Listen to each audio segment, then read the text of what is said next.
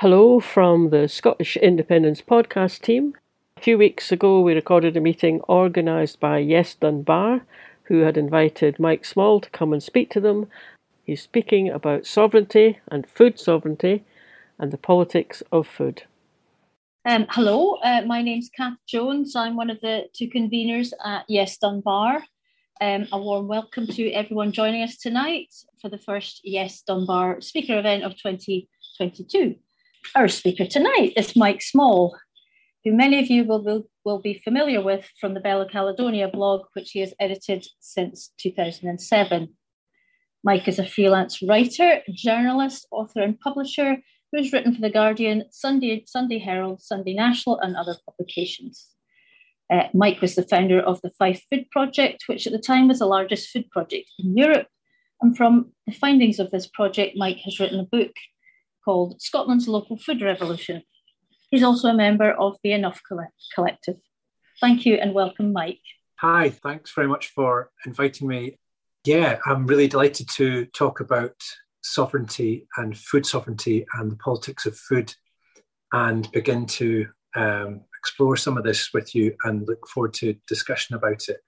The interest in this subject has brought a kind of convergence of two streams of interest in my life, namely sovereignty and the search for Scottish independence, and food sovereignty, the idea that you can control your own food system. I think the idea of food sovereignty has regained interest in recent months as the Brexit debacle has unfolded and with the collapse of food chains and with the rise in food prices and the realization that our food system is incredibly precarious. This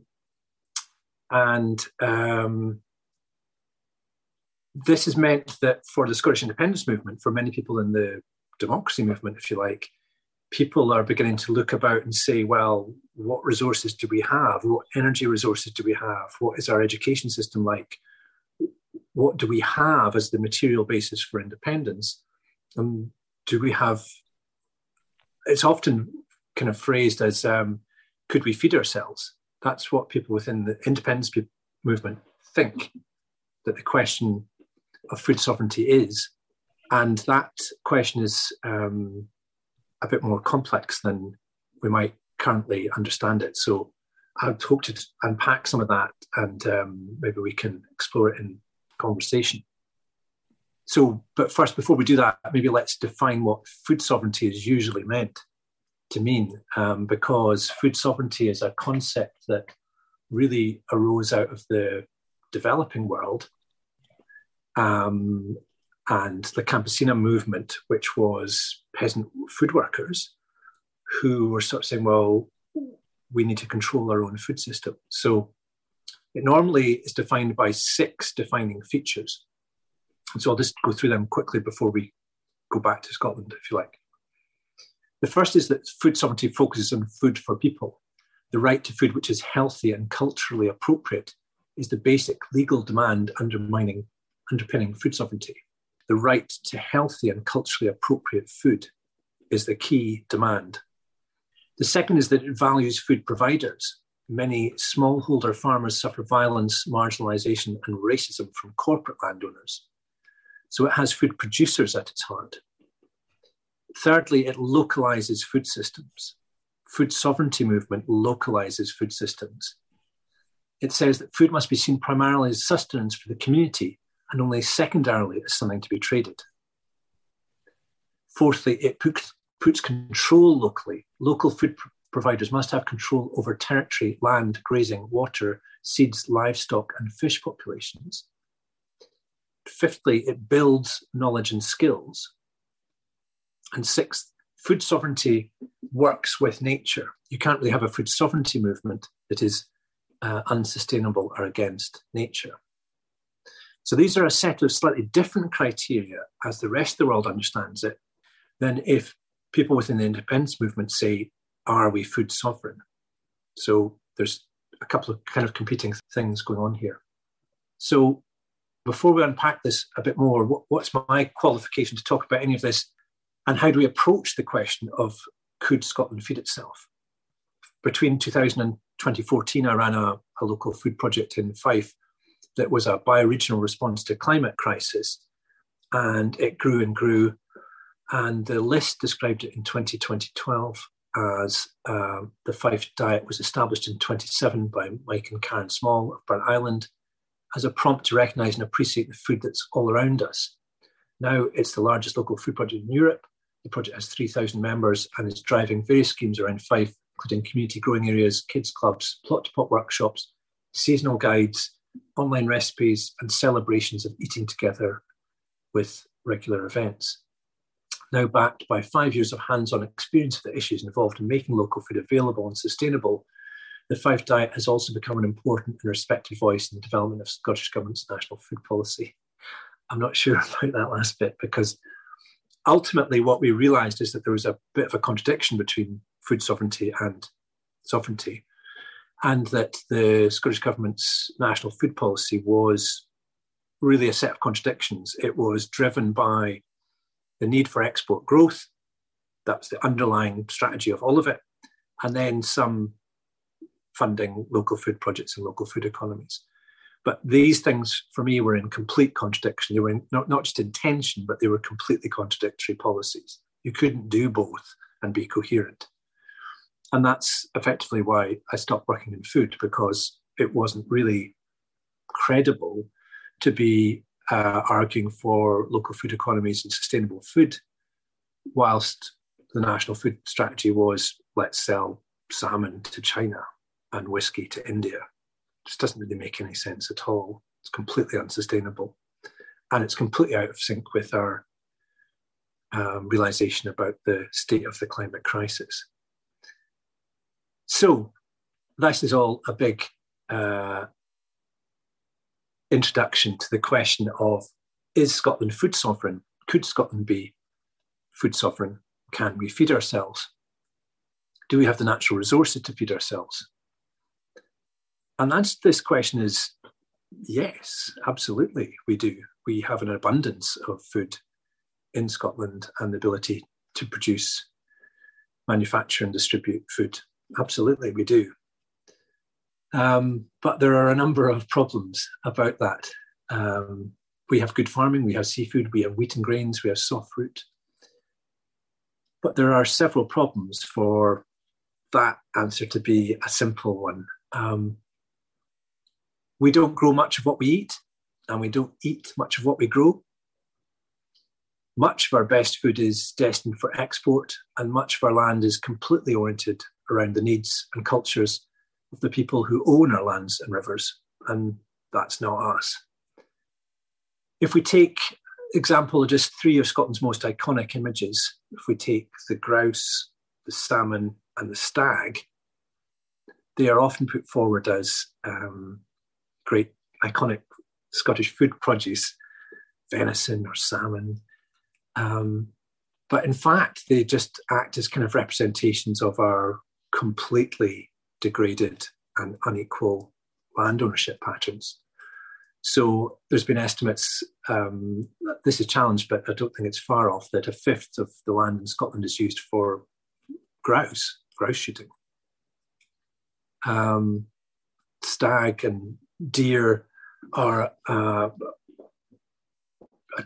terrible representation of land ownership in Scotland, and really this is the idea of Scotland and rural Scotland and the Highlands as a kind of playground for the rich, for rich people that aren't from here to come and hunt and shoot, and that dominates our land. So if we're discussing how we manage our land and how we can manage our farming and food, that reality has to be confronted, and that reality doesn't just disappear with independence. That reality is about landed class and power. So the pattern of land ownership severely curtails our ability to manage our land and our food systems, and also our ecology and our psyche. Equally, Scotland suffers some of the worst cases of diet-related illness in the world and leads Europe in diabetes and childhood obesity and heart illness. So something about our diet as it currently stands is fundamentally wrong. So could Scotland feed itself? Yeah, but hopefully not the way it is now. So the problems with Scotland's food system are fundamental and dire. We currently have outsourced our food retail to about 4 giant supermarkets. And when we look at the fragility of that through the prism of Brexit, we understand that that system is extremely fragile, and it's not controlled by us. It's controlled by 4 companies. We don't have ownership of our land. We have massive dietary health issues. We have an export strategy that is oriented around 2 huge industries, salmon and whiskey, the first of which is hugely problematic. Almost every single sea loch in Scotland is heavily polluted by the salmon industry, which is creating a product that is riddled with lice and has decimated the wild population. Yet that's our iconic sales concept. Unsurprisingly, because of all of this, we have a pretty low sense of our own food culture and our own food history and our own food futures. When I did the Fife Diet, I remember telling people about it at the start and doing a talk in Dundee to school children and telling people right at the beginning, we're going to eat food only from Fife for a year and see what happens. What do you think is going to happen? And the hand at the back, the kid stood up and said, I think you're all going to die. And the reason he said that was because children, and most of us, are completely disconnected from land, think that we live in a country that produces nothing, can't really conceive of Scotland being in a place of abundance. And so we talk in the independence movement about cringe, but we have a massive cultural cringe. We have massive cultural self-hatred about our own food, our own land. And we really need to repair some of that before we can think about or talk about feeding ourselves. We do have at the high end quite a lot of chat about our restaurants and about celebrity chefs and stuff like that. But that's kind of fairly peripheral. Most people don't eat out in fancy restaurants. The reality is that our school children are fed very poor school lunches, very poor for a pittance. So whilst we can celebrate some of these great chefs and they become great media people, the reality of some of our public health and public resources is pretty poor. So what are the solutions to this? I think the first is not to assume that independence on its own would be some sort of panacea. It's an essential first step, but completely inadequate. We need to understand the deeper problems with our food system. We need to understand the need for deeper cultural repair. We need to do something about it. We need to stop pandering to business as usual and recognise that the multiple crises that we're in are not just constitutional, they're economic, they're social, they're health, they're Brexit. There are a number of crises converging here, and there is stuff we can do about it. So I think that the food movement could become a key part of the independence movement, but it has to go way beyond demanding saltires on Scottish goods or complaining when there's a Union Jack. It's a bit thin, it's a bit one-dimensional. It's not really credible. It needs to envisage what an exciting, radical and visionary Scotland would taste like and how it might begin to address the social and health crisis we face. So there are some good things that have happened. There's some radical thinking on this. There's some great examples from around the world, from near to home. There is the food sovereignty movement. I produced a food manifesto of 20 ways to change the way we eat, which I can share on the chat. As was said earlier, I wrote a book called Scotland's Local Food Revolution that outlines some of these problems and some of these solutions and the experience that we had. There is great work by projects like Nourish Scotland, which is a kind of think tank connecting people in the food movement in Scotland. There's the Orchard Collective that is beginning to repair and connect Scotland's orchards. There's the Scotland the Bread movement, which is exploring how you develop grains for flour and improve bread at a community level. there's lots of great examples throughout Scotland of people doing innovative, radical things in food that point the way to a better future.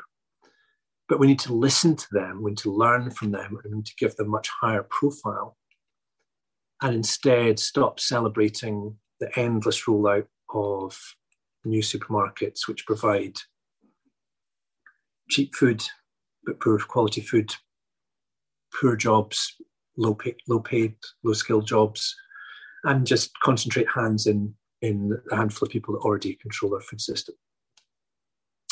So we can be food sovereign, absolutely. We can feed ourselves, but this needs a far more transformative look at what we mean by creating a new Scotland and creating a new food system. So thank you for listening. Those are just some initial thoughts I have, and I'm happy to share some resources I've got with people to look into this, and really look forward to people's questions and conversation. Thanks, Mike. That was really brilliant. Plenty to get our teeth into there. Shall we move to the Q&A session? I'd like to ask some questions. Food prices. Obviously, that's an issue, but I get from listening to you before that you don't think that prices for food should be cheap, but that wages should be uplifted, and this involves a whole other thing. So we need commitment to a lot of different types of policy to get this to all come together so that we can have our food sovereignty and make it work for everybody. So how do we do it? Who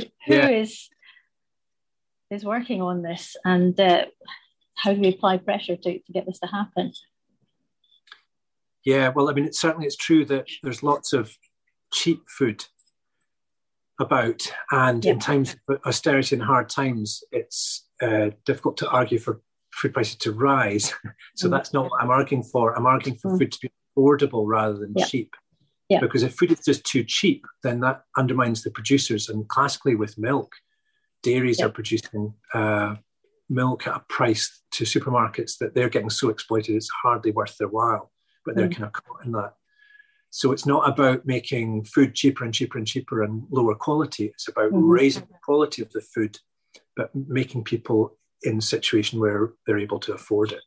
Yeah. So it is quite big systematic change that's being demanded here, but also the problems that we're facing are systematic and deep. So we need to start changing things fundamentally. Yes, I agree.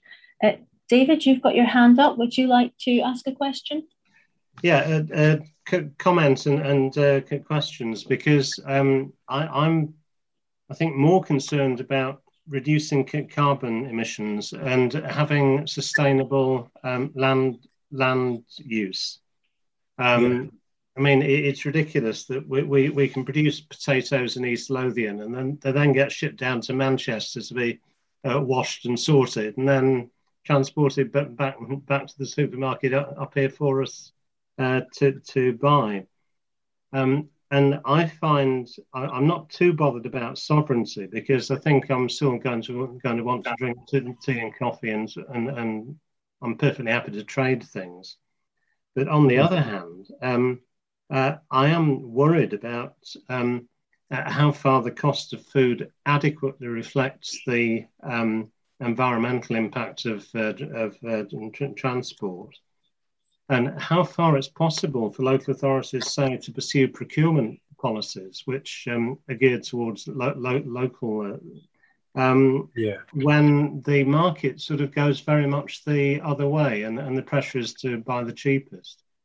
I think we're lucky in Dunbar in having things like the community carrot, which at least provides one sort of pathway for local producers to sell their goods locally.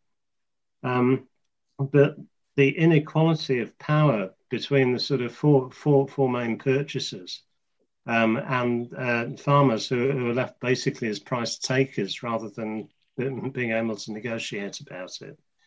And also the power relationship of tenant farmers to landowners. And all this seems to demand a much more comprehensive approach to land use and agricultural policy and food policy than anything the government has got anywhere near coming up with. Anyway, sorry, that's a combination of a comment, but I mean also questions about how do we cope about local sourcing of foodstuffs. Yeah, I mean, there's lots of comments and questions in there. I mean, certainly in terms of procurement for schools, that tends to happen at huge levels. So you get Brake Brothers or some big corporation coming in with a huge bid that's cheap and so is accepted. And then they say, when you say, and how much is that per child? How much is that child's lunch actually costing? They say, oh, well, that's commercial, confidential. That's right. We can't actually work that out for you. Well, they know exactly what it is, but they don't want to tell us because it's a pittance. It's embarrassing, the amount of money it is. So you need to break some of those systems. You need to just say that's not acceptable. And that will take a boldness that I've not seen in Scottish or UK government. To be quite frank, you need to have a popular movement that demands some of these changes and puts pressure on our own governments. Otherwise, it's not going to happen because they're not bold enough and they're kind of beholden to corporate interests. It's just not going to happen. And the farming lobby itself is really quite conservative. Yeah. So I agree with you that those procurement issues are massive. And I also agree with you that the local economy needs to be nurtured in a way that we've not really seen yet. So I would advocate regional and bioregional local economic systems being developed that then are nurtured and have some momentum. And we did it in Fife, and it's happening in South Ayrshire in schools, sourcing locally. So there are models of that happening, but it is going to cost more money. Yeah. It just is. It's more expensive to feed people well and to set up those systems to skill people up. It's not endlessly more expensive, but it's more expensive than feeding your children really poor quality food. Yeah. Can I ask a question from the chat? Can you say more about what difference independent will make on the food issues? That's from Gareth. Yeah, well, I mean, arguably none, arguably quite a lot. It depends what kind of independence we create. You know, I think if you're in control of all aspects of your economy, if you're in control of your exports and your marketing and your soft power, then you have the potential to really change your food system. It's perfectly possible that we gain independence, change the flag, and don't change it much else about landed power in Scotland or corporate power in Scotland or how we think about food in the future. In that case, very little would change. The same people would run our food system as do now. We just have some more saltires. But the potential to really take control of your economy and your farming and your idea of what a local economy versus export growth meant is only really viable within an independence framework. Can I just come back on that? I mean, thanks very much for that answer, Mike. Part of the reason my question is that I do think some of the anxiety around independence, people who are wavering a bit and so on, is on a lot of these sort of supply issues. Will I still be able to get what I need? Will I still be able to buy the foods I want and so on? And I think we can be fairly sure that the big supermarkets are not going to go away with independence. And people like Tesco are already well used to working across different jurisdictions, and it's not going to be a huge additional issue. They're already working in Ireland, of course, which is an EU country anyway.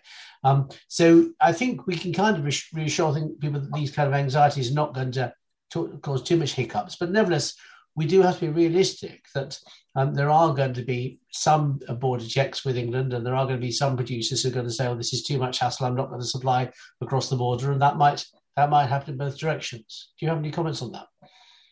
Yeah, I mean, I don't really want the same people to be running our food system. So I don't really want to have the reassurance of Tesco and Asda that they'll still be in charge. So I'm talking about a situation where Scottish independence is part of transformational change that is in sync with our climate reality. That doesn't mean the same system just continuing. And I'm quite wary of a notion of Scottish independence that says to people, everything will be the same. Everything will be exactly as it is. Don't worry. Any worries you have, I must make them go away. Everything will be the same. That's not a concept of independence that I'm interested in. I think that's disastrous. I think the idea of independence I'm interested in is transformational, and key to that is completely transforming our food system. So I'm not really interested in, will there be a border problem with Asda getting the stuff over? That's irrelevant to the future. The current food system is broken, and we can tell that it's broken not just by the 17 kilometres of lorries out of Calais. We can tell it by our children's ill health and our diabetes and our leading diet-related health indicators in the world. So when people say, let's not change anything, we have to change everything. But I get that, and I guess most people on this call will get that. But in terms of voters who are anxious, how can we present this in positive terms? I don't really care. I mean, if somebody is like, I'll vote yes if you tell me that nothing will change, that's not really a dialogue I'm going to have. I'm going to have a dialogue which says to this person, whatever age they are, this is the reality of the society we're in. This is the reality of the ecological crisis. If you think nothing has to change, that's okay. But I'm not really going to spend a lot of energy having a debate with you, because you're living in a different world than the real one that the rest of us are in. So it's not really about assuaging the doubts of, some no voters who are just living in a different world. That's kind of pointless exercise, I think. Okay, thanks. Dermot, would you like to put your question? So thanks very much, Mike, for that. That was really interesting. I come to this debate with no knowledge whatsoever about food, other than, there's a general trend towards healthier eating pretty much everywhere, even in my own family, for example. So the direction of travel, I think, is towards healthier eating, more local food. And I totally appreciate that this is a big and complex subject which involves land ownership and how people eat and supply chains and control of land and all that kind of stuff. But the point I'm actually, for various family reasons, I'm sitting in Dublin just now, and I've been here for a number of months. And so I shop in Tesco's, unfortunately, because it's here in Phibsborough, because it's nearby, and all the big suppliers are here in Dublin. They're the Tesco's and the Lidl's and all the rest of it. But what I'm really struck by is the amount of Irish produce that Tesco sell, for example. I can go to Tesco's just up the road and buy Irish apples, for example. The badge is Irish, they come in a bag, and they come, I think, generally from County Tipperary. And the amount of Irish produce is extraordinary, actually, in Tesco. So I get that there's an issue with the Tesco's and their control of the supply chain, but even here in a country that's been independent for actually 100 years, it's centenary, I think, this year, the existing mechanisms seem to be delivering local produce better than they do in Scotland, because when I'm in Scotland, I despair. You can't go into Tesco's in Scotland and get Scottish apples. You just can't, or very, very rarely. I mean, you can go to local shops in Dunbar and Musselburgh and all the rest of it. If they're in season, you can find local apples, but you have to hunt for them. So so I guess I don't really have a question. I'm just offering that as an observation that in a country that's been independent for 100 years already, the existing supply chains seem to have delivered a lot more local produce into the supermarket shelves. So there's a few things going on there. So my definition of local produce isn't national. Right? If I live in the borders and I buy something from Shetland, that's technically in Scotland, but that's not local produce, right? So I'm talking about bioregional, regional food systems. And I know that's difficult for people to get their heads around, but that is what I'm talking about. So, and the second thing I'd say is that it's undoubtedly true what you're describing, that there'll be more Irish produce in Irish supermarkets than in Scottish supermarkets. But equally, supermarkets cannot, by definition, give you local produce. They just cannot, because they're operating at such a scale that they're going to buy from big buyers at mass scale, and that's not going to be local, small, independent producers. It's just not. So supermarkets, in my mind, and this is I'm happy to be challenged, but I don't see a future in which we have a viable low carbon or zero carbon food system that is run by supermarkets. It's just inconceivable because of the way they operate their supply chains and the way they buy at scale and the way they manipulate producers. If somebody can explain to me how that's going to be zero carbon, I'm all ears. That's inconceivable to me. I mean, I suppose you're right, but I don't see us stepping away from the supermarket system anytime soon. I don't even know what would happen in order for us to do that, because people are wedded to their supermarkets for a whole bunch of reasons. They are. But at least here, if you go to Tesco's, you're going to get apples that have been grown maybe a couple of counties away, for example. So it's slightly better. I'd say it's materially better than it is in Scotland. I mean, I still despair of going into greengrocers in Scotland and having to buy leeks that have been grown in Leicestershire or wherever, when there's but I mean, I know that's a supply chain issue, and I don't know what needs to happen in order to change that. It would be a lot more satisfying. I mean, I know the model you're trying to move to, and it's probably aspirational or medium or longer term than short term. But at least in the short or medium term in an independent Scotland, it would be nice to go into supermarkets and have an array in Scotland and have an array of Scottish produce facing you. Sure. And I think, you're right. I mean, the change I want isn't going to come easily. And it's certainly true that most of us simply can't conceive of the change that's necessary. It's just unthinkable because we're so wedded to the systems that are completely dysfunctional. But one note of optimism, when I was doing the Fife diet, I was told by a food producer who produced apple juice that branded it as Fife apple juice. And I had to take them to court because none of the apples was from Fife. Mm. And they said, well, you can't grow apples in Scotland. So that's changed. And equally, we were growing trials of wheat and quinoa and trying to grow wheat to make bread from Scottish sourced flour. And we were told by lots of people, you cannot grow wheat for bread in Scotland. And then in the short period since we did that project, like 7 or 8 years, Scotland, the bread, Flour of Scotland has been just given a massive award for its innovative project, and actually it's a great brand and a great product. So in 7 years or less, a couple of key things about that's completely impossible, you can't do that in Scotland, have become completely impossible and award-winning. So change does happen sometimes. I think part of the problem is that we're part of the same island as England, and certainly in England, because of the larger land area and larger population and slightly better climate and all the rest of it, it is possible to grow things like apples in number at a cheaper rate than it would be in Scotland. And so therefore supermarkets obviously go for the cheapest unit rate when they're sourcing stuff. So therefore, if they have a choice between an orchard in Worcestershire and an orchard in Lanarkshire, the likelihood is they'll take the one in Worcestershire. Unfortunately, that's just it's just the geography of the circumstances, isn't it, to a certain extent? Anyway, that was my point. It was just to offer that observation, really. Sure, okay, thanks. Thanks, Dermot. Another question from the chat, Mark James: how to make issue more inclusive rather than preserve of comfortable middle classes?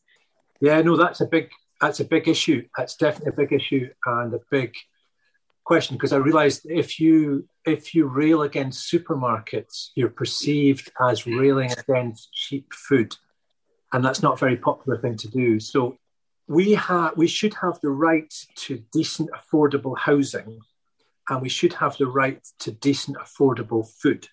These are fundamental rights that we need to assert and demand. And put it in those terms, it's different from, I actually demand the right to be able to walk into a supermarket and buy, 2 litres of Coke for £1, or, have an access to a wide range of really low quality, cheap food. These are things that are seen as a great democratic right and a great populist thing, but are actually really damaging for people and not very good for people and not really a social good. So I'm acutely aware of the concept that local food or viable food is seen as a middle class concern. And I'm acutely aware that people who are on the breadline or in poverty, why would I care about the environment or the carbon of this food? I totally understand that. But we need to be able to change the nature of this debate so that we're aligning our social needs, people's hunger and poverty and food poverty, with our wider, longer term goals of having a viable food system and a viable ecology. And I think it's possible to do things in a way that has social justice at its heart. Thanks. Alistair, would you like to put your question to Mike? Thanks for that. That was really informative. I've got one question and I guess a couple of general observations. I came into the discussion maybe 5 minutes late, so I thought you may have spoken of this. I may have missed it, but I was interested in whether you'd engaged or had any knowledge or feedback about how the ideas around food sovereignty and a more just environment where producers are paid well and people are fed well, how that's perceived in education in Scotland. Because I'm aware that I've got 2 kids, the knowledge of food and there's the disconnection in children, and also as they grow into adulthood, between where the food comes from and what they eat. And I wasn't sure in the research that you've done in the book that you've written whether you'd had any specific experiences of dealing with people in education who could shape food curriculum, home economics. Yeah. Yeah, I have some experience. We did a pilot project with Fife Council where we created a network of 6 schools and 3 primary schools, where we rewrote the menu and mapped where all the food came from within Fife. And then we got, for example, the kids to create the logo for the carton of milk that they were going to get, and then take kids to the farm where that milk was produced, and retrain the staff, the catering staff, to skill them up in how to prepare from fresh ingredients. Yeah. So it's quite complicated because a lot of that's been destroyed. A lot of that food is just brought in. And so a lot of the staff are de-skilled. Pupils don't know where any of the foods comes from. Who cares? Nobody cares. But it is quite easy to recreate that and put that into the curriculum.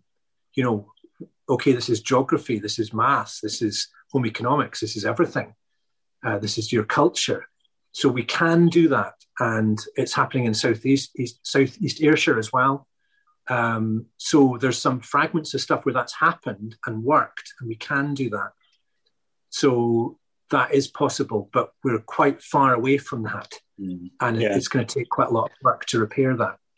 I'm not sure if that answered your question. Sorry. Yeah, it's almost like the ignorance around food and food production in Scotland is almost seen as a cultural virtue, or part of the cultural identity, unfortunately.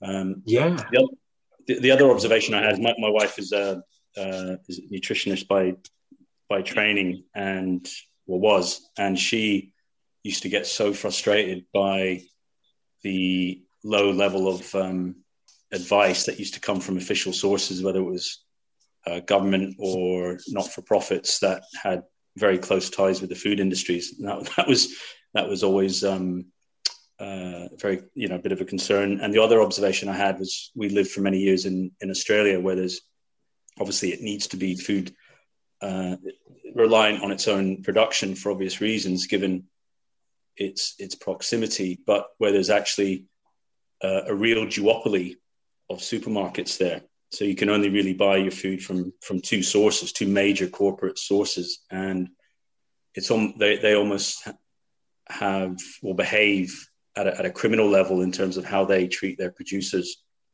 to maintain, that milk is cheap, is able to be bought cheaper than it is for the cost of production, it's really quite sad. So that whatever happens, we've got to avoid that scenario.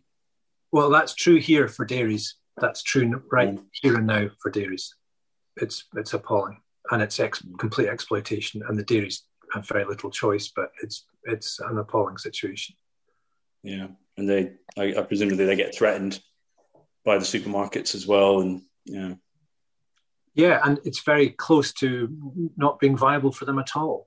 But very few outlets, and this is part of the centralisation as well. So part of the reason why you would decentralise it is that you break up some of those power networks, and you don't have a dependency on one buyer that comes along and says, "I'll buy all of your milk." Okay.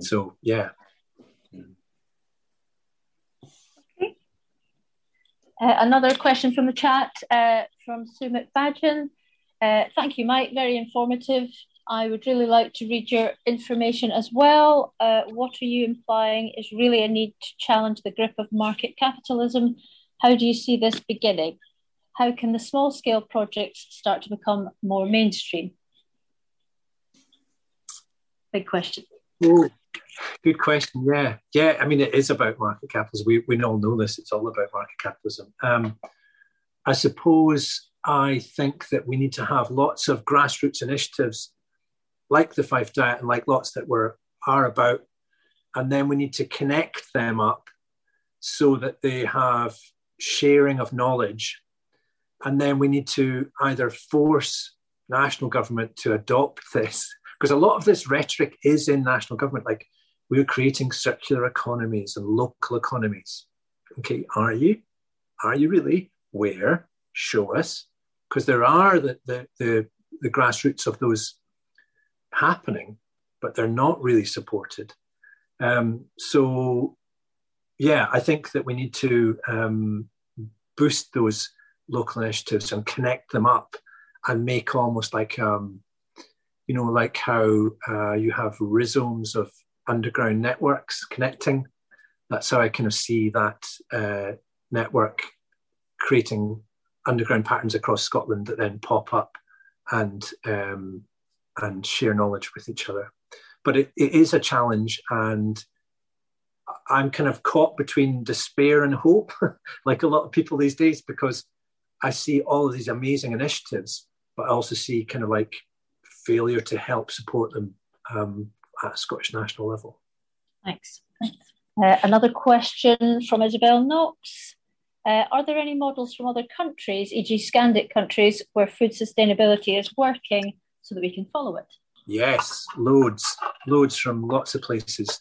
Loads from Cuba and loads from Denmark, where they have a thing called the House of Food in Copenhagen that retrained all public health workers in hospitals and schools and prisons.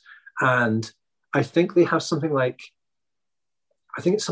ridiculous, like a 92% organic content of produce in public institutions in Copenhagen because of this House of Food that was a holistic, systemic plan to change their food system.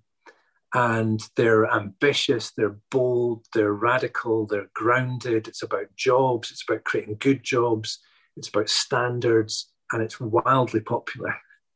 And I think that is a model that we should just grab and replicate and learn from, because we could do it here. There's no big difference between us and Denmark in terms of cities and people. And so, yeah, there's some exciting examples. In Cuba, there's a thing called Organicopos, which was to create large-scale urban farming that was like allotments, but on a municipal scale. And that was because they had the US ban, and so they had to learn how to feed themselves. And that's how they did it. And it created jobs. It created people having access to fresh fruit and vegetables that were locally sourced and organically grown. It's an amazing example. It's radical, but it's not scary, and we could do it here. Another question from the chat. Thanks, Mike. What would your vision look like in Dunbar if you could be totally utopian? And that's Martin Lacey. Well, let's be totally utopian. I suppose really stripping back to basics and sort of rethinking what is our food system for, what's our food for, what do we need it to be for, and let's make that for us. So it would be food that sustains us, that nurtures us, that nurtures the ground, nurtures the soil, is good for biodiversity, is created with love, and make sure everybody's well fed and happy and nourished. And the funny thing is that all of that is possible. It's not really that utopian. It really isn't, because we have skills, we have some technology, we have some simple technologies, and we have some knowledge that we're basing on. It's not like new technologies are in conflict with old knowledge. They're not. They're compatible. And I think in the 21st century, we could bring them together and create a food system that was really working for people. A question from Arthur. In Scotland, does climate restrict what we can do food-wise? Yeah, it does. Yeah, it totally does. So my commitment and my understanding is that you eat locally and you eat what's viable locally. So that is problematic depending on where you are, because you might have poorer quality land, and it is simply true that some parts of Scotland, the west and the northwest, have lower, higher rain and lower quality soil. They just do. So when you map that, you figure out where the parts of the land are that has better soil for growing wheat and growing different crops. So if you're taking my line of argument seriously, which you may not, then you eat what you can grow viably where you are. And that does have a difference further north you are and what soil you have. But it also becomes interesting because places that have different qualities of land and soil can have grazing cattle, might have access to seafood. So a lot of the West Coast has amazing seafood, but less good arable land.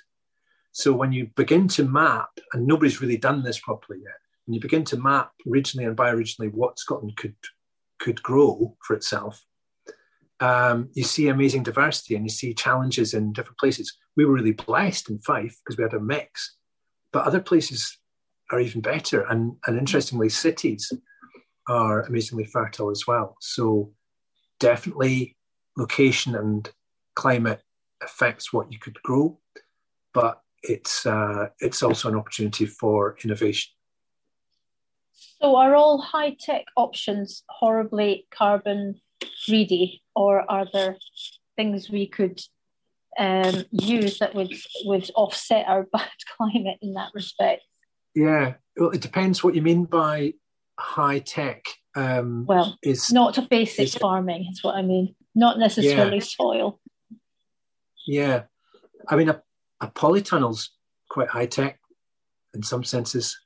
I think also once you change the mindset and you have to operate at a gigantic scale, that really changes the technology you would use. Mm-hmm.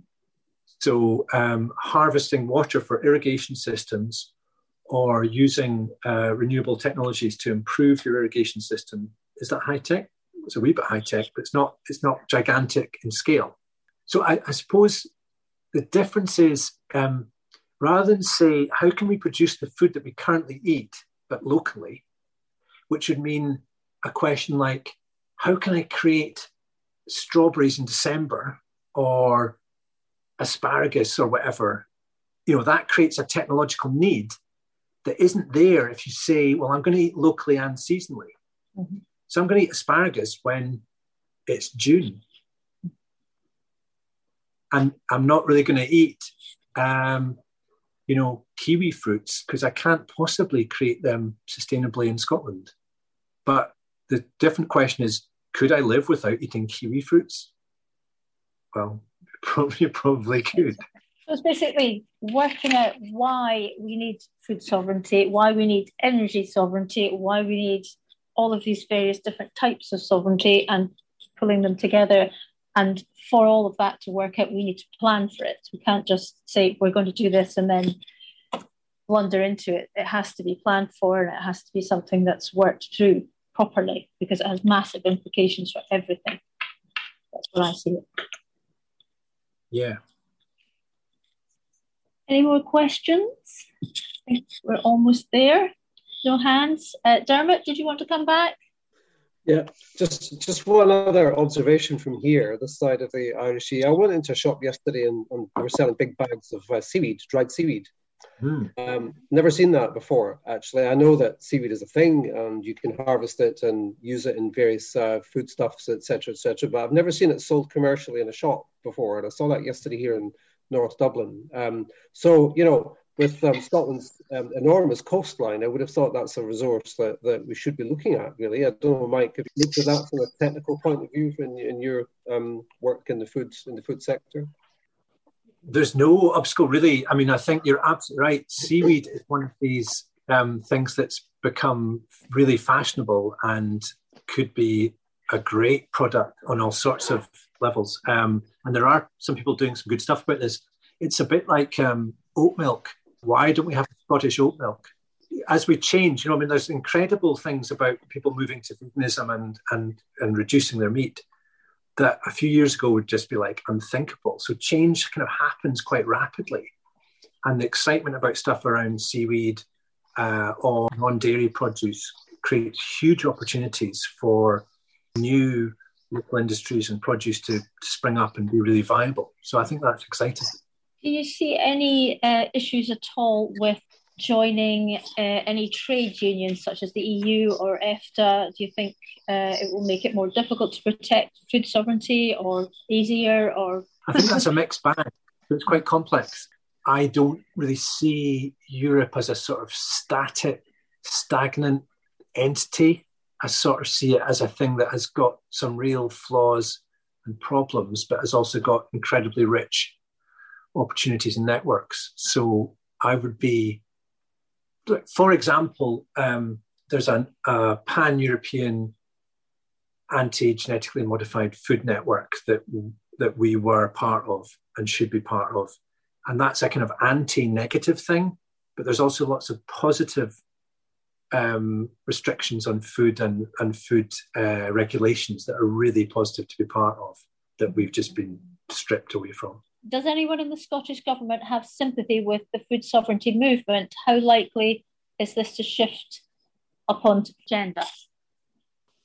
I mean, I don't know. I've grown quite cynical about it. I think that they speak a very good game about it. They fund stuff, but it's a complete contradiction to fund local food initiatives and talk about a zero carbon food policy, but then have your main food strategy be export growth. It just doesn't make any sense at all. And it makes people just not trust them. It's just nonsense. And the inability to regulate the salmon industry is appalling. And I don't really know what to say. I'm sure there are some people within the Scottish Government that are better than that, but for whatever reasons, corporate capture or systemic capture, they're not really engaged in a credible process of change, in my opinion. Thanks very much, Mike. That was great. And thanks for that. The great questions from everybody. Thanks, Mike, for agreeing to be our speaker, answering all of our questions and talking about one of these crucial issues for Scotland to be addressed before and after independence. You're listening to Scottish Independence Podcasts, and we'd like to say thanks very much to the folk down in Dunbar and the Yes Dunbar group for letting us record their meeting with Mike Small on the politics of food sovereignty and food sovereignty. If you'd like to contact Yes Dunbar group, you'll find them on Facebook and on Twitter. And if you'd like to listen to more of Scottish Independence Podcast, you'll find us on Podbean, Spotify, Apple, wherever you normally listen to podcasts. Just search for Scottish Independence Podcasts.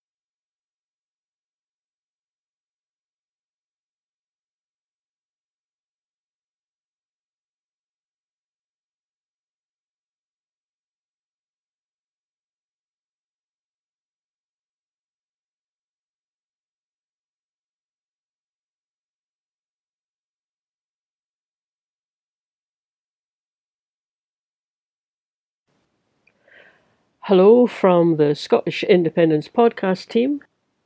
A few weeks ago, we recorded a meeting organised by Yes Dunbar, who had invited Mike Small to come and speak to them. He's speaking about sovereignty and food sovereignty and the politics of food. Hello, my name's Kath Jones. I'm one of the two conveners at Yes Dunbar. A warm welcome to everyone joining us tonight for the first Yes Dunbar speaker event of 2022. Whether you're a member of Yes Dunbar or from other Yes groups or various interests. Our speaker tonight is Mike Small, who many of you will be familiar with from the Bella Caledonia blog, which he has edited since 2007. Mike is a freelance writer, journalist, author and publisher who has written for The Guardian, Sunday Herald, Sunday National and other publications. Mike was the founder of the Fife Food Project, which at the time was the largest food project in Europe. And from the findings of this project, Mike has written a book called Scotland's Local Food Revolution. He's also a member of the Enough Collective. You may also have seen Mike speak about food sovereignty on the Scotonomics video series on the Independence Live YouTube channel. I'd highly recommend checking this out if you've not already. It gives me great pleasure on behalf of Yes Dunbar to introduce Mike Small to give tonight's talk entitled Sovereignty and Food Sovereignty, the Politics of Food. Thank you and welcome, Mike. Hi, thanks very much. Thanks very much for inviting me. But yeah, I'm really delighted to talk about sovereignty and food sovereignty and the politics of food and begin to explore some of this with you and look forward to discussion about it. The interest in this subject has brought a kind of convergence of two streams of interest in my life, namely sovereignty and the search for Scottish independence, and food sovereignty, the idea that you can control your own food system.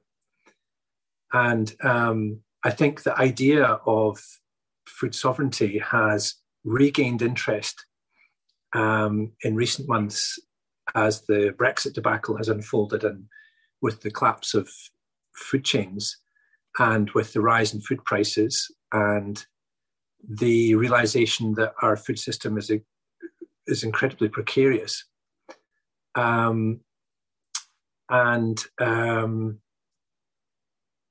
This has meant that for the Scottish independence movement, for many people in the democracy movement, if you like, people are beginning to look about and say, well, what resources do we have? What energy resources do we have? What is our education system like? What do we have as the material basis for independence? Do we have, it's often kind of phrased as, could we feed ourselves? That's what people within the independence movement think that the question of food sovereignty is. And that question is a bit more complex than we might currently understand it. So I'd hope to unpack some of that and maybe we can explore it in conversation. But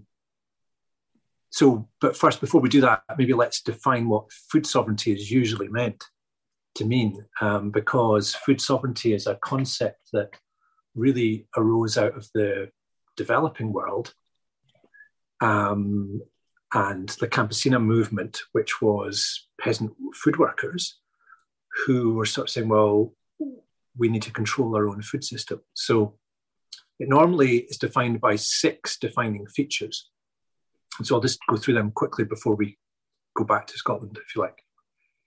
The first is that food sovereignty focuses on food for people. The right to food which is healthy and culturally appropriate is the basic legal demand underpinning food sovereignty. So healthy and culturally appropriate food, the right to healthy and culturally appropriate food is the key demand. The second is that it values food providers. Many smallholder farmers suffer violence, marginalisation and racism from corporate landowners. So it has food producers at its heart. Thirdly, it localises food systems. Food sovereignty movement localises food systems. It says that food must be seen primarily as sustenance for the community and only secondarily as something to be traded. Fourthly, it puts control locally. Local food providers must have control over territory, land, grazing, water, seeds, livestock, and fish populations. Fifthly, it builds knowledge and skills. And sixth, food sovereignty works with nature. You can't really have a food sovereignty movement that is unsustainable or against nature. So these are a set of slightly different criteria as the rest of the world understands it than if people within the independence movement say, are we food sovereign? So there's a couple of kind of competing things going on here. So before we unpack this a bit more, what's my qualification to talk about any of this, and how do we approach the question of could Scotland feed itself?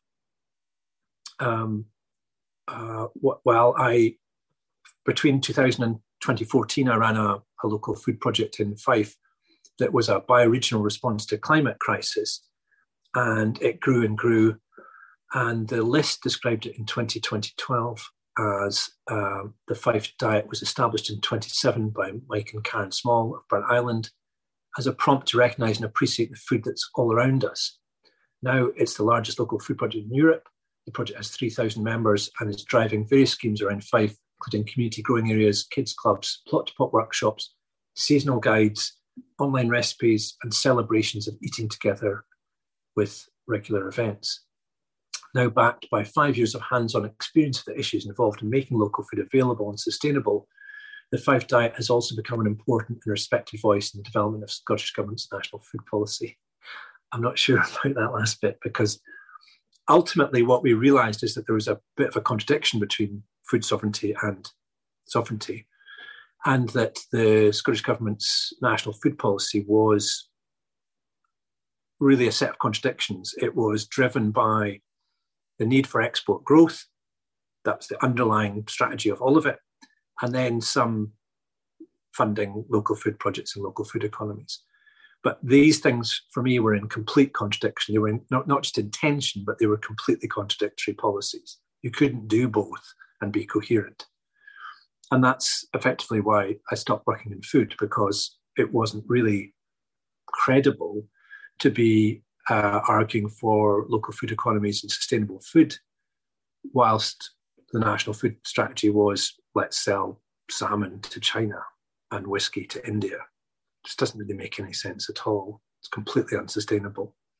And it's completely out of sync with our realisation about the state of the climate crisis. So this is all a big introduction to the question of, is Scotland food sovereign? Could Scotland be food sovereign? Can we feed ourselves? Do we have the natural resources to feed ourselves? And this question is, yes, absolutely, we do. We have an abundance of food in Scotland and the ability to produce, manufacture and distribute food. Absolutely, we do.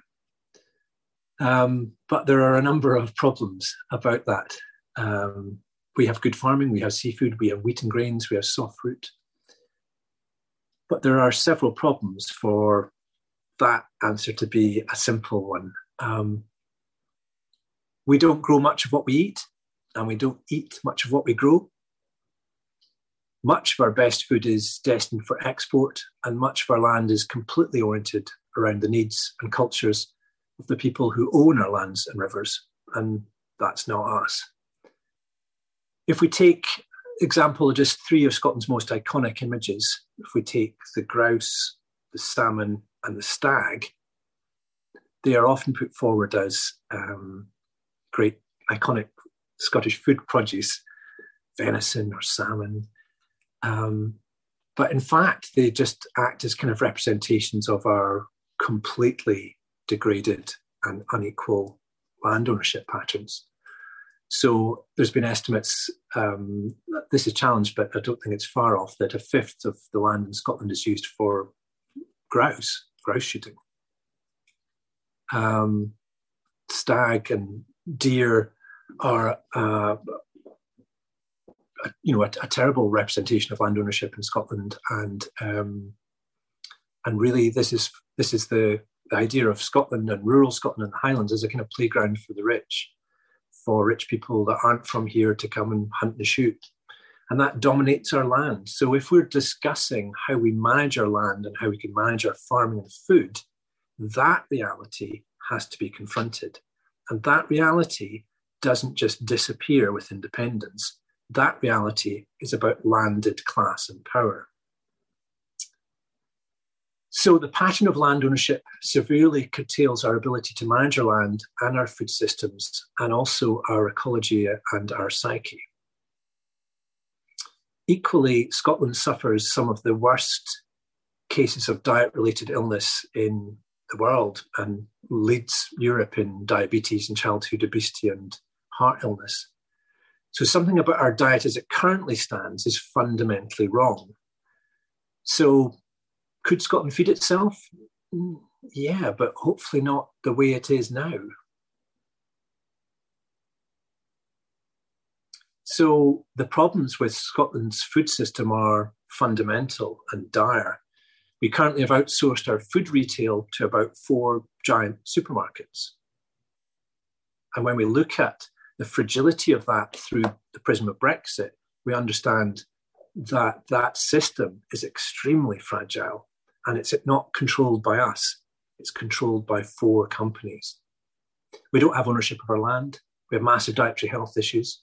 We have an export strategy that is oriented around 2 huge industries, salmon and whiskey, the first of which is hugely problematic. Almost every single sea loch in Scotland is heavily polluted by the salmon industry, which is creating a product that is riddled with lice and has decimated the wild population. Yet that's our iconic sales concept. Unsurprisingly, because of all of this, we have a pretty low sense of our own food culture and our own food history and our own food futures. When I did the Fife Diet, I remember telling people about it at the start and doing a talk in Dundee to school children and telling people right at the beginning, we're going to eat food only from Fife for a year and see what happens. What do you think is going to happen? And at the hand at the back, the kid stood up and said, I think you're all going to die. And the reason he said that was because children, and most of us, are completely disconnected from land, think that we live in a country that produces nothing, can't really conceive of Scotland being in a place of abundance. And so we talk in the independence movement about cringe, but we have a massive cultural cringe. We have massive cultural self-hatred about our own food, our own land. And we really need to repair some of that before we can think about or talk about feeding ourselves. We do have at the high end quite a lot of chat about our restaurants and about celebrity chefs and stuff like that. But that's kind of fairly peripheral. Most people don't eat out in fancy restaurants. The reality is that our school children are fed very poor school lunches, very poor for a pittance. So whilst we can celebrate some of these great chefs and they become great media people, the reality of some of our public health and public resources is pretty poor. So what are the solutions to this? I think the first is not to assume that independence on its own would be some sort of panacea. It's an essential first step, but completely inadequate. We need to understand the deeper problems with our food system. We need to understand the need for deeper cultural repair. We need to do something about it. We need to stop pandering to business as usual and recognise that the multiple crises that we're in are not just constitutional, they're economic, they're social, they're health, they're Brexit. There are a number of crises converging here, and there is stuff we can do about it. So I think that the food movement could become a key part of the independence movement, but it has to go way beyond demanding saltires on Scottish goods or complaining when there's a Union Jack. It's a bit thin, it's a bit one-dimensional. It's not really credible.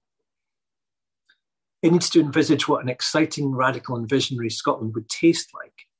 and how it might begin to address the social and health crisis we face. So there are some good things that have happened. There's some radical thinking on this. There's some great examples from around the world, from nearer to home. There is the food sovereignty movement. I produced a food manifesto of 20 ways to change the way we eat, which I can share on the chat. As was said earlier, I wrote a book called Scotland's Local Food Revolution that outlines some of these problems and some of these solutions and the experience that we had. There is great work by projects like Nourish Scotland, which is a kind of think tank connecting people in the food movement in Scotland. There's the Orchard Collective that is beginning to repair and connect Scotland's orchards. There's the Scotland the Bread movement, which is exploring how you develop grains for flour and improve bread at a community level. There's lots of great examples throughout Scotland of people doing innovative, radical things in food that point the way to a better future. But we need to listen to them, we need to learn from them, and we need to give them much higher profile, and instead stop celebrating the endless rollout of new supermarkets which provide cheap food, but poor quality food, poor jobs, low paid, low skilled jobs, and just concentrate hands in a handful of people that already control our food system. So we can be food sovereign, absolutely. We can feed ourselves, but this needs a far more transformative look at what we mean by creating a new Scotland and creating a new food system. So thank you for listening. Those are just some initial thoughts I have, and I'm happy to share some resources I've got with people to look into this, and really look forward to people's questions and conversation. Thanks, Mike. That was really brilliant. Plenty to get our teeth into there. Shall we move to the Q&A session? I'd like to ask some questions. Food prices. Obviously, that's an issue, but I get from listening to you before that you don't think that prices for food should be cheap, but that wages should be uplifted, and this involves a whole other thing. So we need commitment to a lot of different types of policy to get this to all come together so that we can have our food sovereignty and make it work for everybody. So how do we do it? Who is working on this, and how do we apply pressure to get this to happen? Yeah, well, I mean, it's true that there's lots of cheap food about, and in times of austerity and hard times, it's difficult to argue for food prices to rise. So that's not what I'm arguing for. I'm arguing for food to be affordable rather than cheap. Yeah. Because if food is just too cheap, then that undermines the producers. And classically with milk, dairies are producing milk at a price to supermarkets that they're getting so exploited it's hardly worth their while, but they're kind of caught in that. So it's not about making food cheaper and cheaper and cheaper and lower quality. It's about raising the quality of the food, but making people in a situation where they're able to afford it.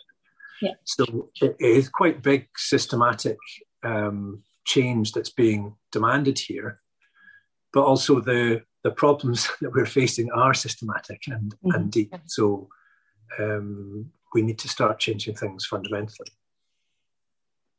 Yes, I agree. David, you've got your hand up. Would you like to ask a question? Yeah, comments and questions, because I'm, I think, more concerned about reducing carbon emissions and having sustainable land use. I mean, it's ridiculous that we can produce potatoes in East Lothian and then they then get shipped down to Manchester to be washed and sorted, and then transported back to the supermarket up here for us to buy. And I find I'm not too bothered about sovereignty, because I think I'm still going to want to drink tea and coffee, and I'm perfectly happy to trade things. But on the other hand, I am worried about how far the cost of food adequately reflects the environmental impact of transport, and how far it's possible for local authorities, say, to pursue procurement policies which are geared towards local suppliers, when the market sort of goes very much the other way, and the pressure is to buy the cheapest. I think we're lucky in Dunbar in having things like the community carrot, which at least provides one sort of pathway for local producers to sell their goods locally. But the inequality of power between the sort of four main purchasers and farmers who are left basically as price takers rather than being able to negotiate about it. And also the power relationship of tenant farmers to landowners. And all this seems to demand a much more comprehensive approach to land use and agricultural policy and food policy than anything the government has got anywhere near coming up with. Anyway, sorry, that's a combination of a comment, but I mean also questions about how do we cope about local sourcing of foodstuffs. Yeah, I mean, there's lots of comments and questions in there. I mean, certainly in terms of procurement for schools, that tends to happen at huge levels. So you get Brake Brothers or some big corporation coming in with a huge bid that's cheap and so is accepted. And then they say, when you say, and how much is that per child? How much is that child's lunch actually costing? They say, oh, well, that's commercial, confidential. That's right. We can't actually work that out for you. Well, they know exactly what it is, but they don't want to tell us because it's a pittance. It's embarrassing, the amount of money it is. So you need to break some of those systems. You need to just say that's not acceptable. And that will take a boldness that I've not seen in Scottish or UK government. To be quite frank, you need to have a popular movement that demands some of these changes and puts pressure on our own governments. Otherwise, it's not going to happen because they're not bold enough and they're kind of beholden to corporate interests. It's just not going to happen. And the farming lobby itself is really quite conservative. Yeah. So I agree with you that those procurement issues are massive. And I also agree with you that the local economy needs to be nurtured in a way that we've not really seen yet. So I would advocate regional and bioregional local economic systems being developed that then are nurtured and have some momentum. And we did it in Fife, and it's happening in Ayrshire in schools, sourcing locally. So there are models of that happening, but it is going to cost more money. Yeah. It just is. It's more expensive to feed people well and to set up those systems to skill people up. It's not endlessly more expensive, but it's more expensive than feeding your children really poor quality food. Yeah. Can I ask a question from the chat? Can you say more about what difference independent will make on the food issues? That's from Gareth. Yeah, well, I mean, arguably none, arguably quite a lot. It depends what kind of independence we create. You know, I think if you're in control of all aspects of your economy, if you're in control of your exports and your marketing and your soft power, then you have the potential to really change your food system. It's perfectly possible that we gain independence, change the flag, and don't change it much else about landed power in Scotland or corporate power in Scotland or how we think about food in the future. In that case, very little would change. The same people would run our food system as do now. We just have some more saltires. But the potential to really take control of your economy and your farming and your idea of what a local economy versus export growth meant is only really viable within an independence. framework. Can I just come back on that? Thanks very much for that answer, Mike. Part of the reason my question is that I do think some of the anxiety around independence, people who are wavering a bit and so on, is on a lot of these sort of supply issues. Will I still be able to get what I need? Will I still be able to buy the foods I want and so on? I think we can be fairly sure that the big supermarkets are not going to go away with independence, and people like Tesco are already well used to working across different jurisdictions, and it's not going to be a huge additional issue. They're already working in Ireland, of course, which is an EU country anyway.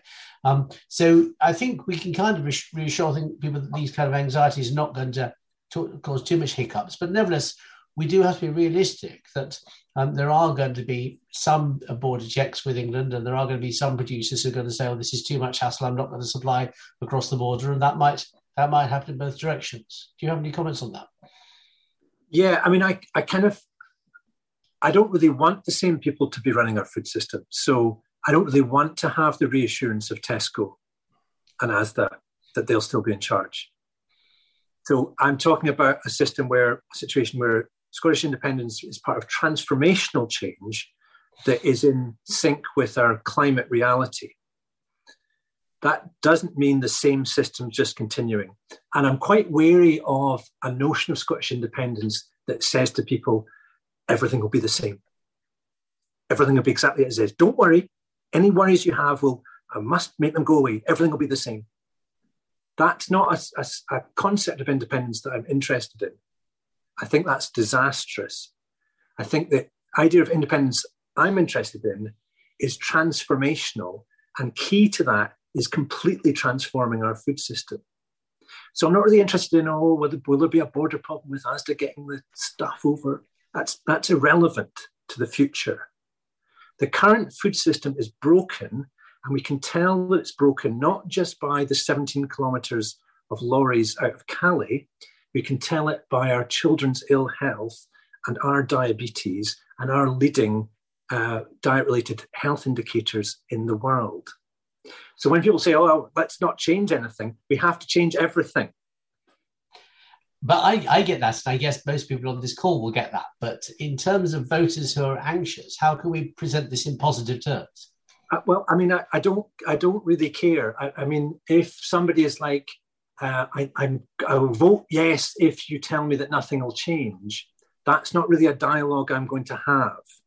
I'm going to have a dialogue which says to this person, whatever age they are, this is the reality of the society we're in. This is the reality of the ecological crisis. If you think nothing has to change, that's okay. But I'm not really going to spend a lot of energy having a debate with you, because you're living in a different world than the real one that the rest of us are in. So it's not really about assuaging the doubts of,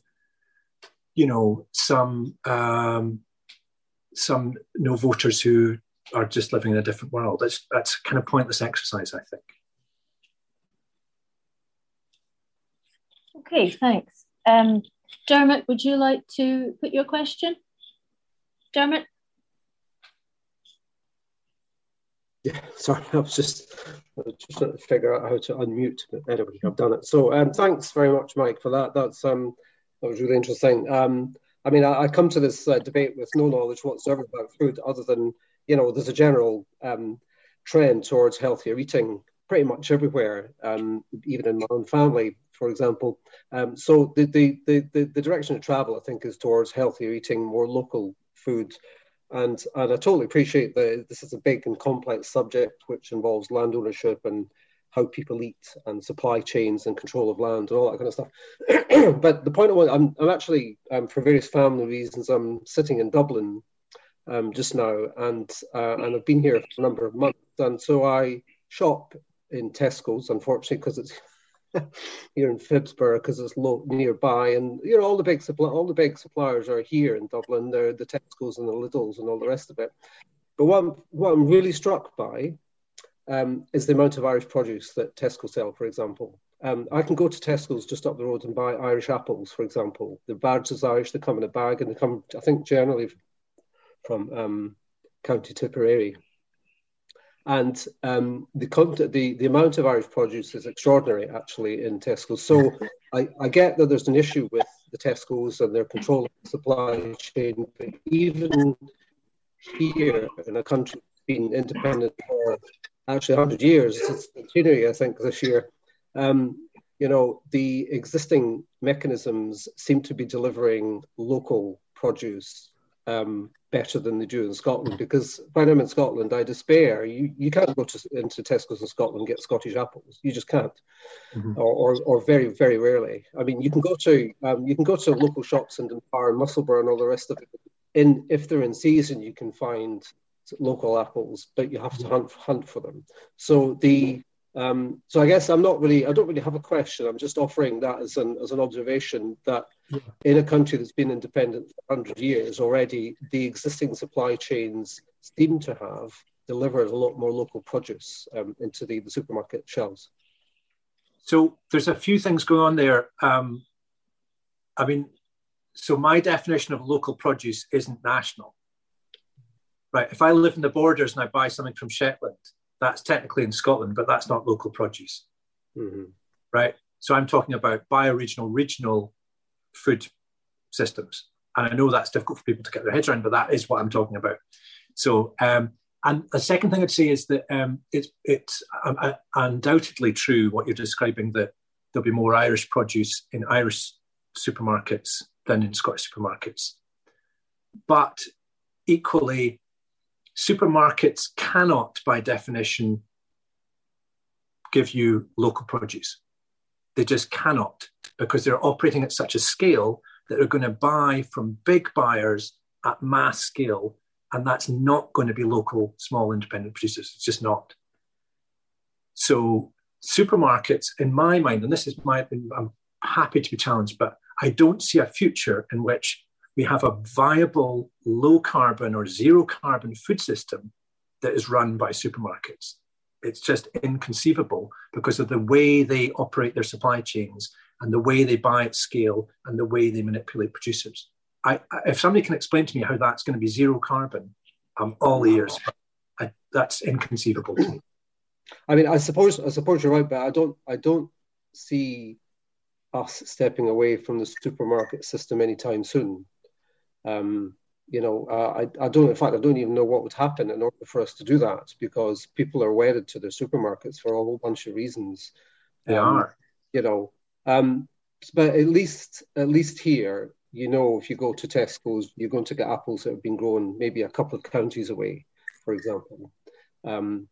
So it's slightly better, and I'd say it's materially better than it is in Scotland. I mean, I still despair of going into greengrocers in Scotland and having to buy leeks that have been grown in Leicestershire or wherever, when there's but I mean, I know that's a supply chain issue, and I don't know what needs to happen in order to change that. It would be a lot more satisfying. I mean, I know the model you're trying to move to, and it's probably aspirational or medium or longer term than short term, but at least in the short or medium term in an independent Scotland, it would be nice to go into supermarkets and have an array in Scotland and have an array of Scottish produce facing you. Sure.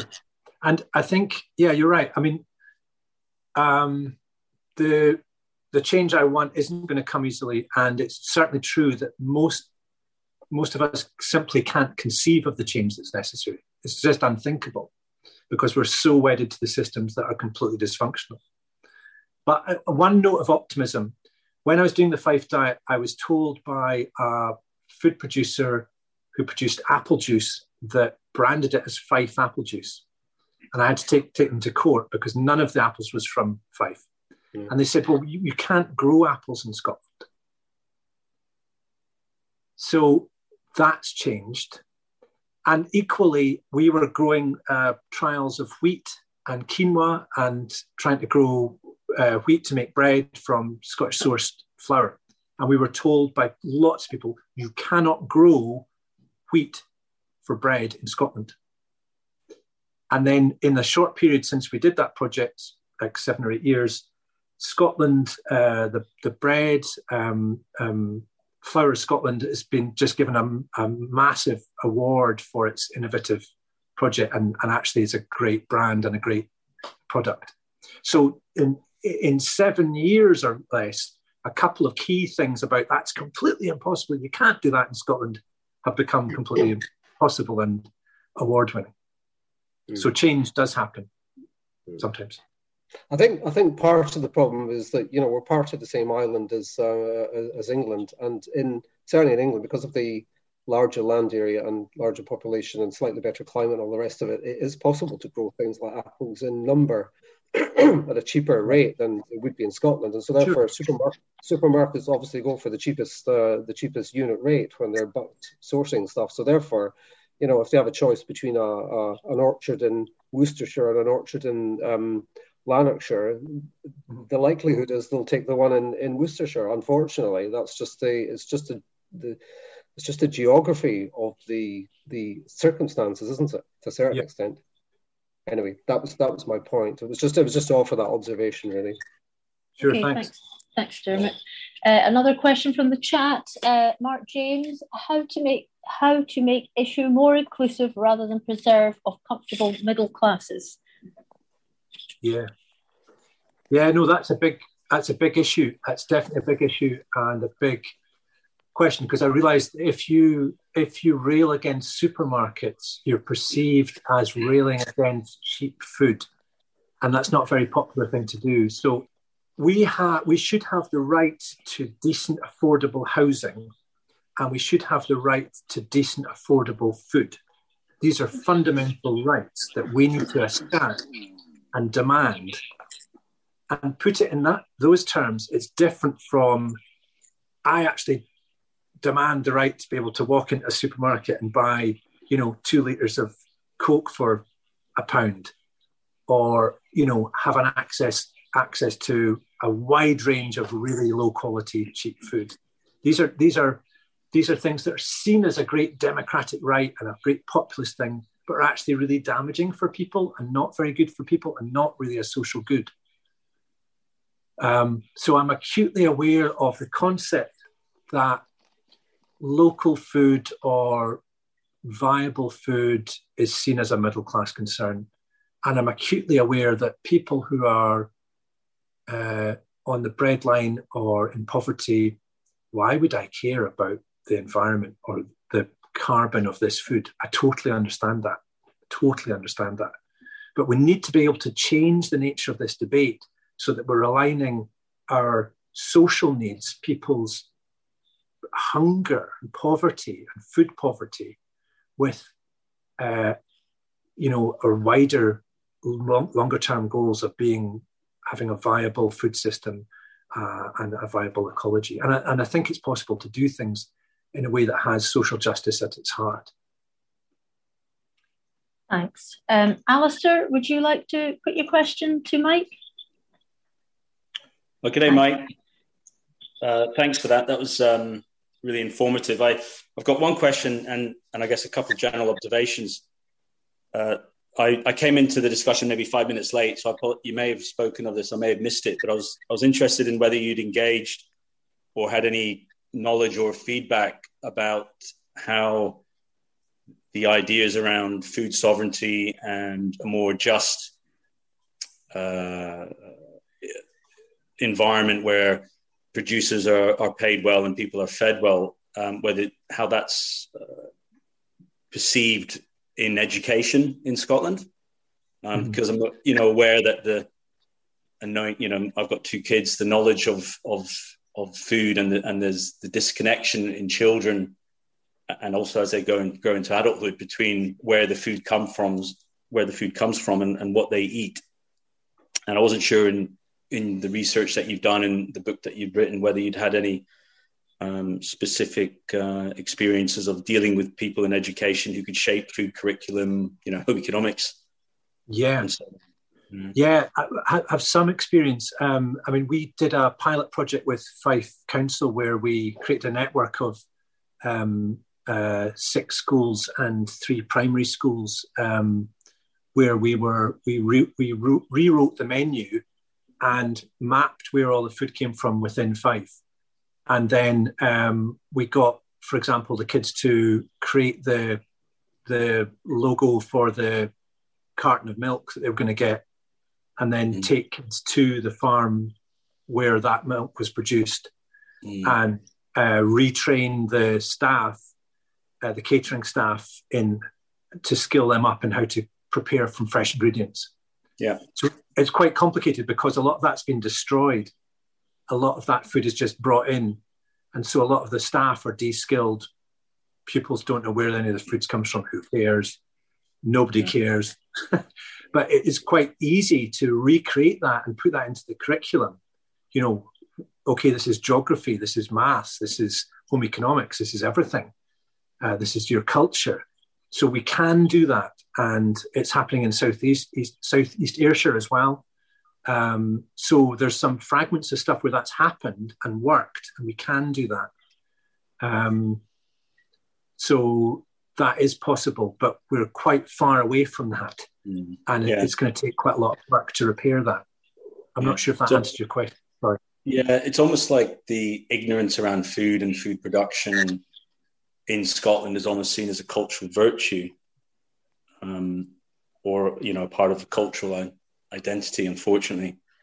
The other observation I had, my wife is a nutritionist by training, and she used to get so frustrated by the low level of advice that used to come from official sources, whether it was government or not-for-profits that had very close ties with the food industries. And that was always very, you know, a bit of a concern. And the other observation I had was we lived for many years in Australia, where there's obviously it needs to be food reliant on its own production for obvious reasons, given its proximity, but where there's actually a real duopoly of supermarkets there. So you can only really buy your food from two major corporate sources, and they almost have or behave at a criminal level in terms of how they treat their producers to maintain. You know, that milk is able to be bought cheaper than it is for the cost of production, it's really quite sad. So that whatever happens, we've got to avoid that scenario. Well, that's true here for dairies. That's true right here and now for dairies. It's appalling, and it's complete exploitation. And the dairies have very little choice, but it's an appalling situation. Yeah, and I presumably they get threatened by the supermarkets as well, and and it's very close to not being viable for them at all. But very few outlets, and this is part of the centralisation as well. So part of the reason why you would decentralise it is that you break up some of those power networks, and you don't have a dependency on one buyer that comes along and says, "I'll buy all of your milk." So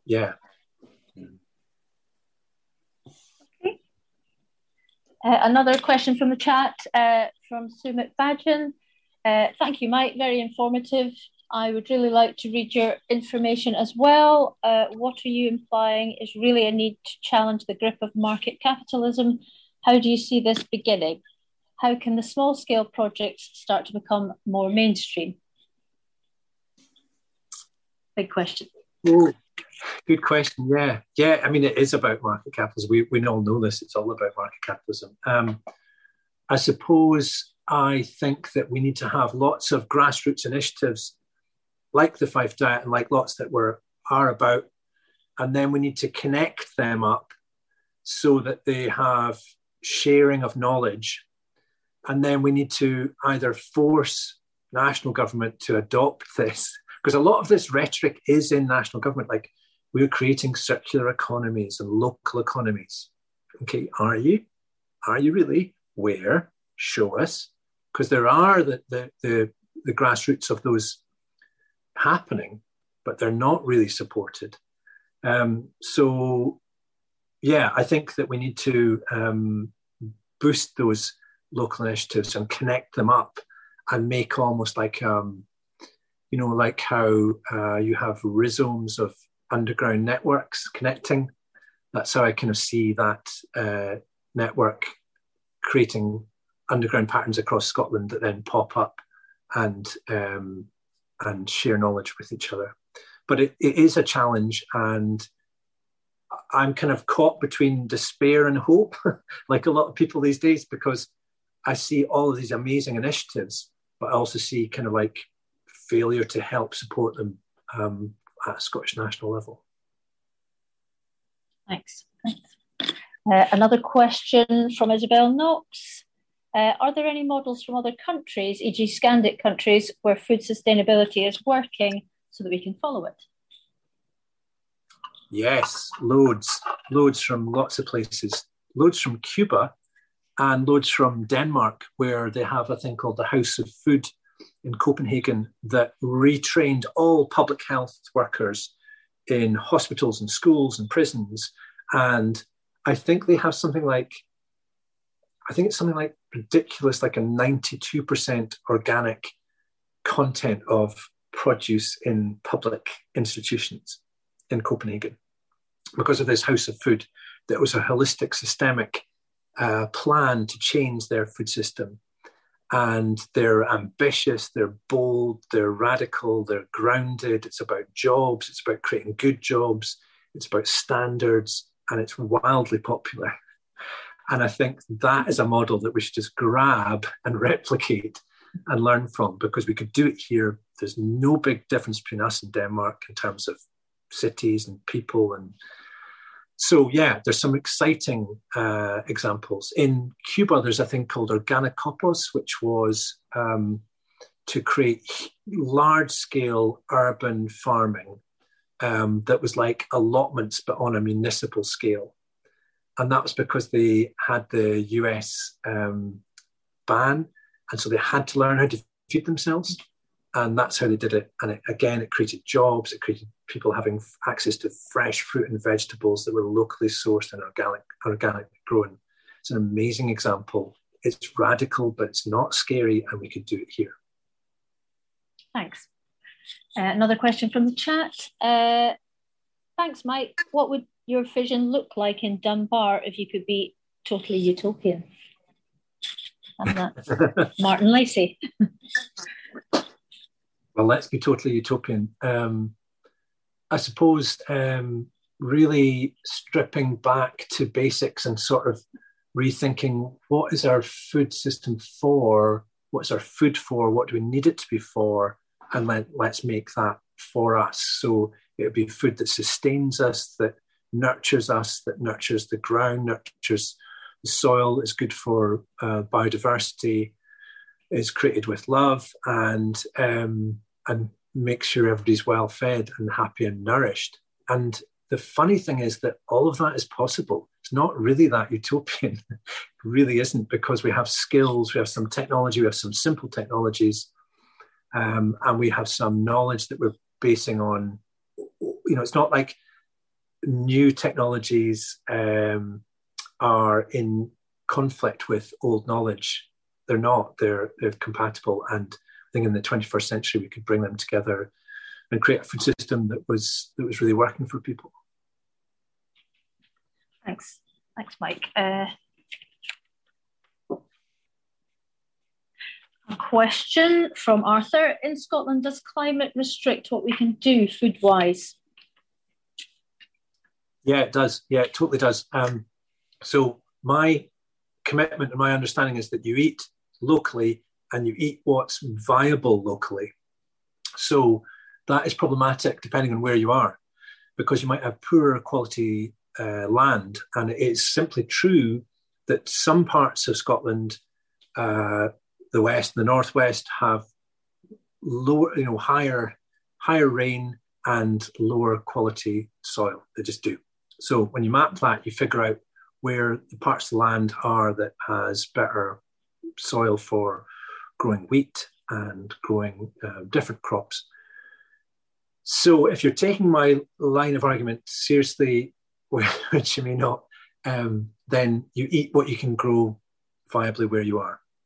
And that does have a difference further north you are and what soil you have. But it also becomes interesting because places that have different qualities of land and soil can have grazing cattle, might have access to seafood So a lot of the West Coast has amazing seafood, but less good arable land.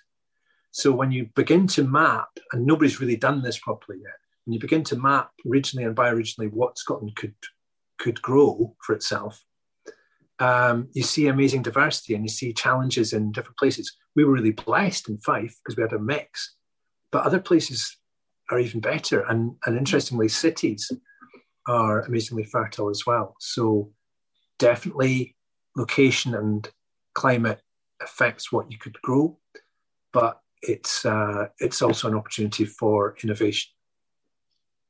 So are all high-tech options horribly carbon greedy, or are there things we could use that would offset our bad climate in that respect? I mean... Yeah, well, it depends what you mean by high-tech. Well, I mean, is not a basic farming is what I mean. Not necessarily soil. Yeah, I mean, a polytunnel's quite high-tech in some senses. I think also once you change the mindset and you have to operate at a gigantic scale, that really changes the technology you would use. Mm-hmm. So harvesting water for irrigation systems or using renewable technologies to improve your irrigation system, is that high-tech? It's a wee bit high-tech, but it's not gigantic in scale. Mm-hmm. Then saying, so I suppose the difference is, rather than say, how can we produce the food that we currently eat, but locally, which would mean a question like, how can I create strawberries in December or asparagus or whatever? You know, that creates a technological need that isn't there if you say, well, I'm going to eat locally and seasonally. Mm-hmm. So I'm going to eat asparagus when it's June. And I'm not really going to eat, kiwi fruits because I can't possibly create them sustainably in Scotland. But the different question is, could I live without eating kiwi fruits? Well, you probably could. So it's basically working out why we need food sovereignty, why we need energy sovereignty, why we need all of these various different types of sovereignty, and pulling them together. And for all of that to work out, we need to plan for it. We can't just say we're going to do this and then blunder into it. It has to be planned for, and it has to be something that's worked through properly, because it has massive implications for everything. That's what I see it. Yeah. Any more questions? I think we're almost there. No hands. Dermot, did you want to come back? Yeah, just one other observation from here, this side of the Irish Sea. I went into a shop yesterday and they were selling big bags of seaweed, dried seaweed. Never seen that before, actually. I know that seaweed is a thing and you can harvest it and use it in various foodstuffs, etc., but I've never seen it sold commercially in a shop before, and I saw that yesterday here in North Dublin.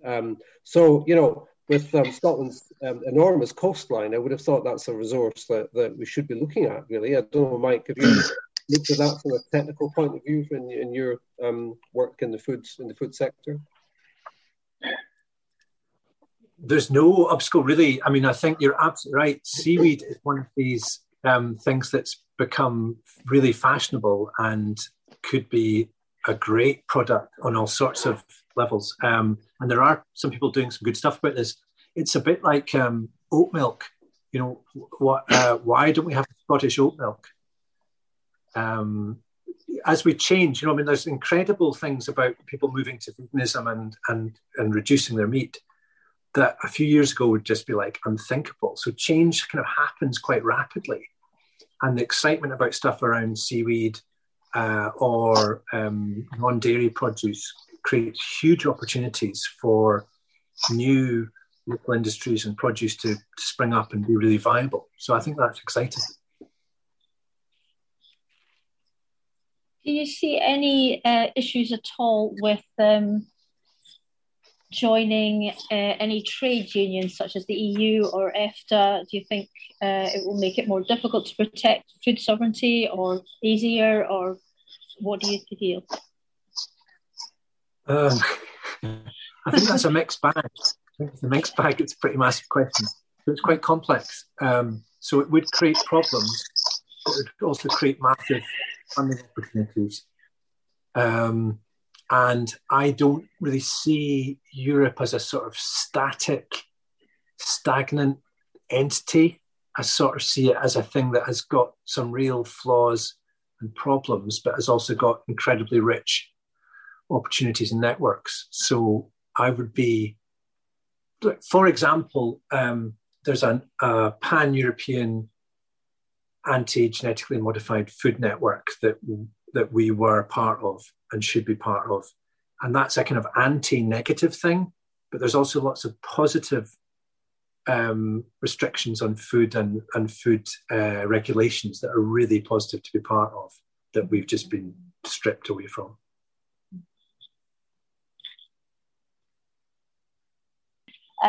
Does anyone in the Scottish Government have sympathy with the food sovereignty movement? How likely is this to shift upon the agenda?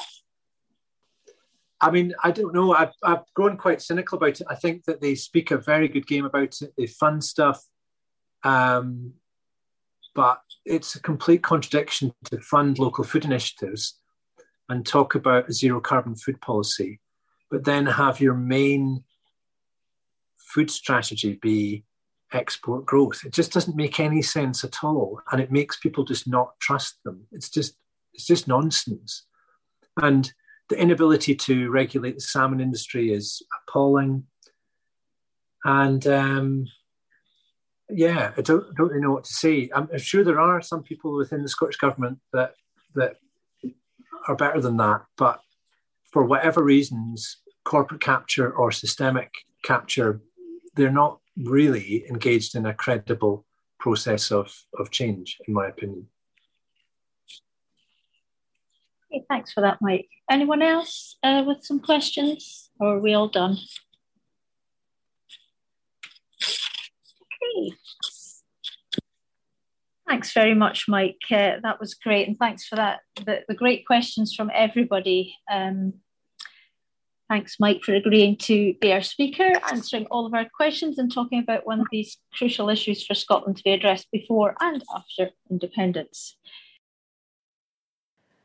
You're listening to Scottish Independence Podcasts, and we'd like to say thanks very much to the folk down in Dunbar and the Yes Dunbar group for letting us record their meeting with Mike Small on the politics of food sovereignty and food sovereignty. If you'd like to contact Yes Dunbar Group, you'll find them on Facebook and on Twitter. And if you'd like to listen to more of Scottish Independence Podcast, you'll find us on Podbean, Spotify, Apple, wherever you normally listen to podcasts. Just search for Scottish Independence Podcasts.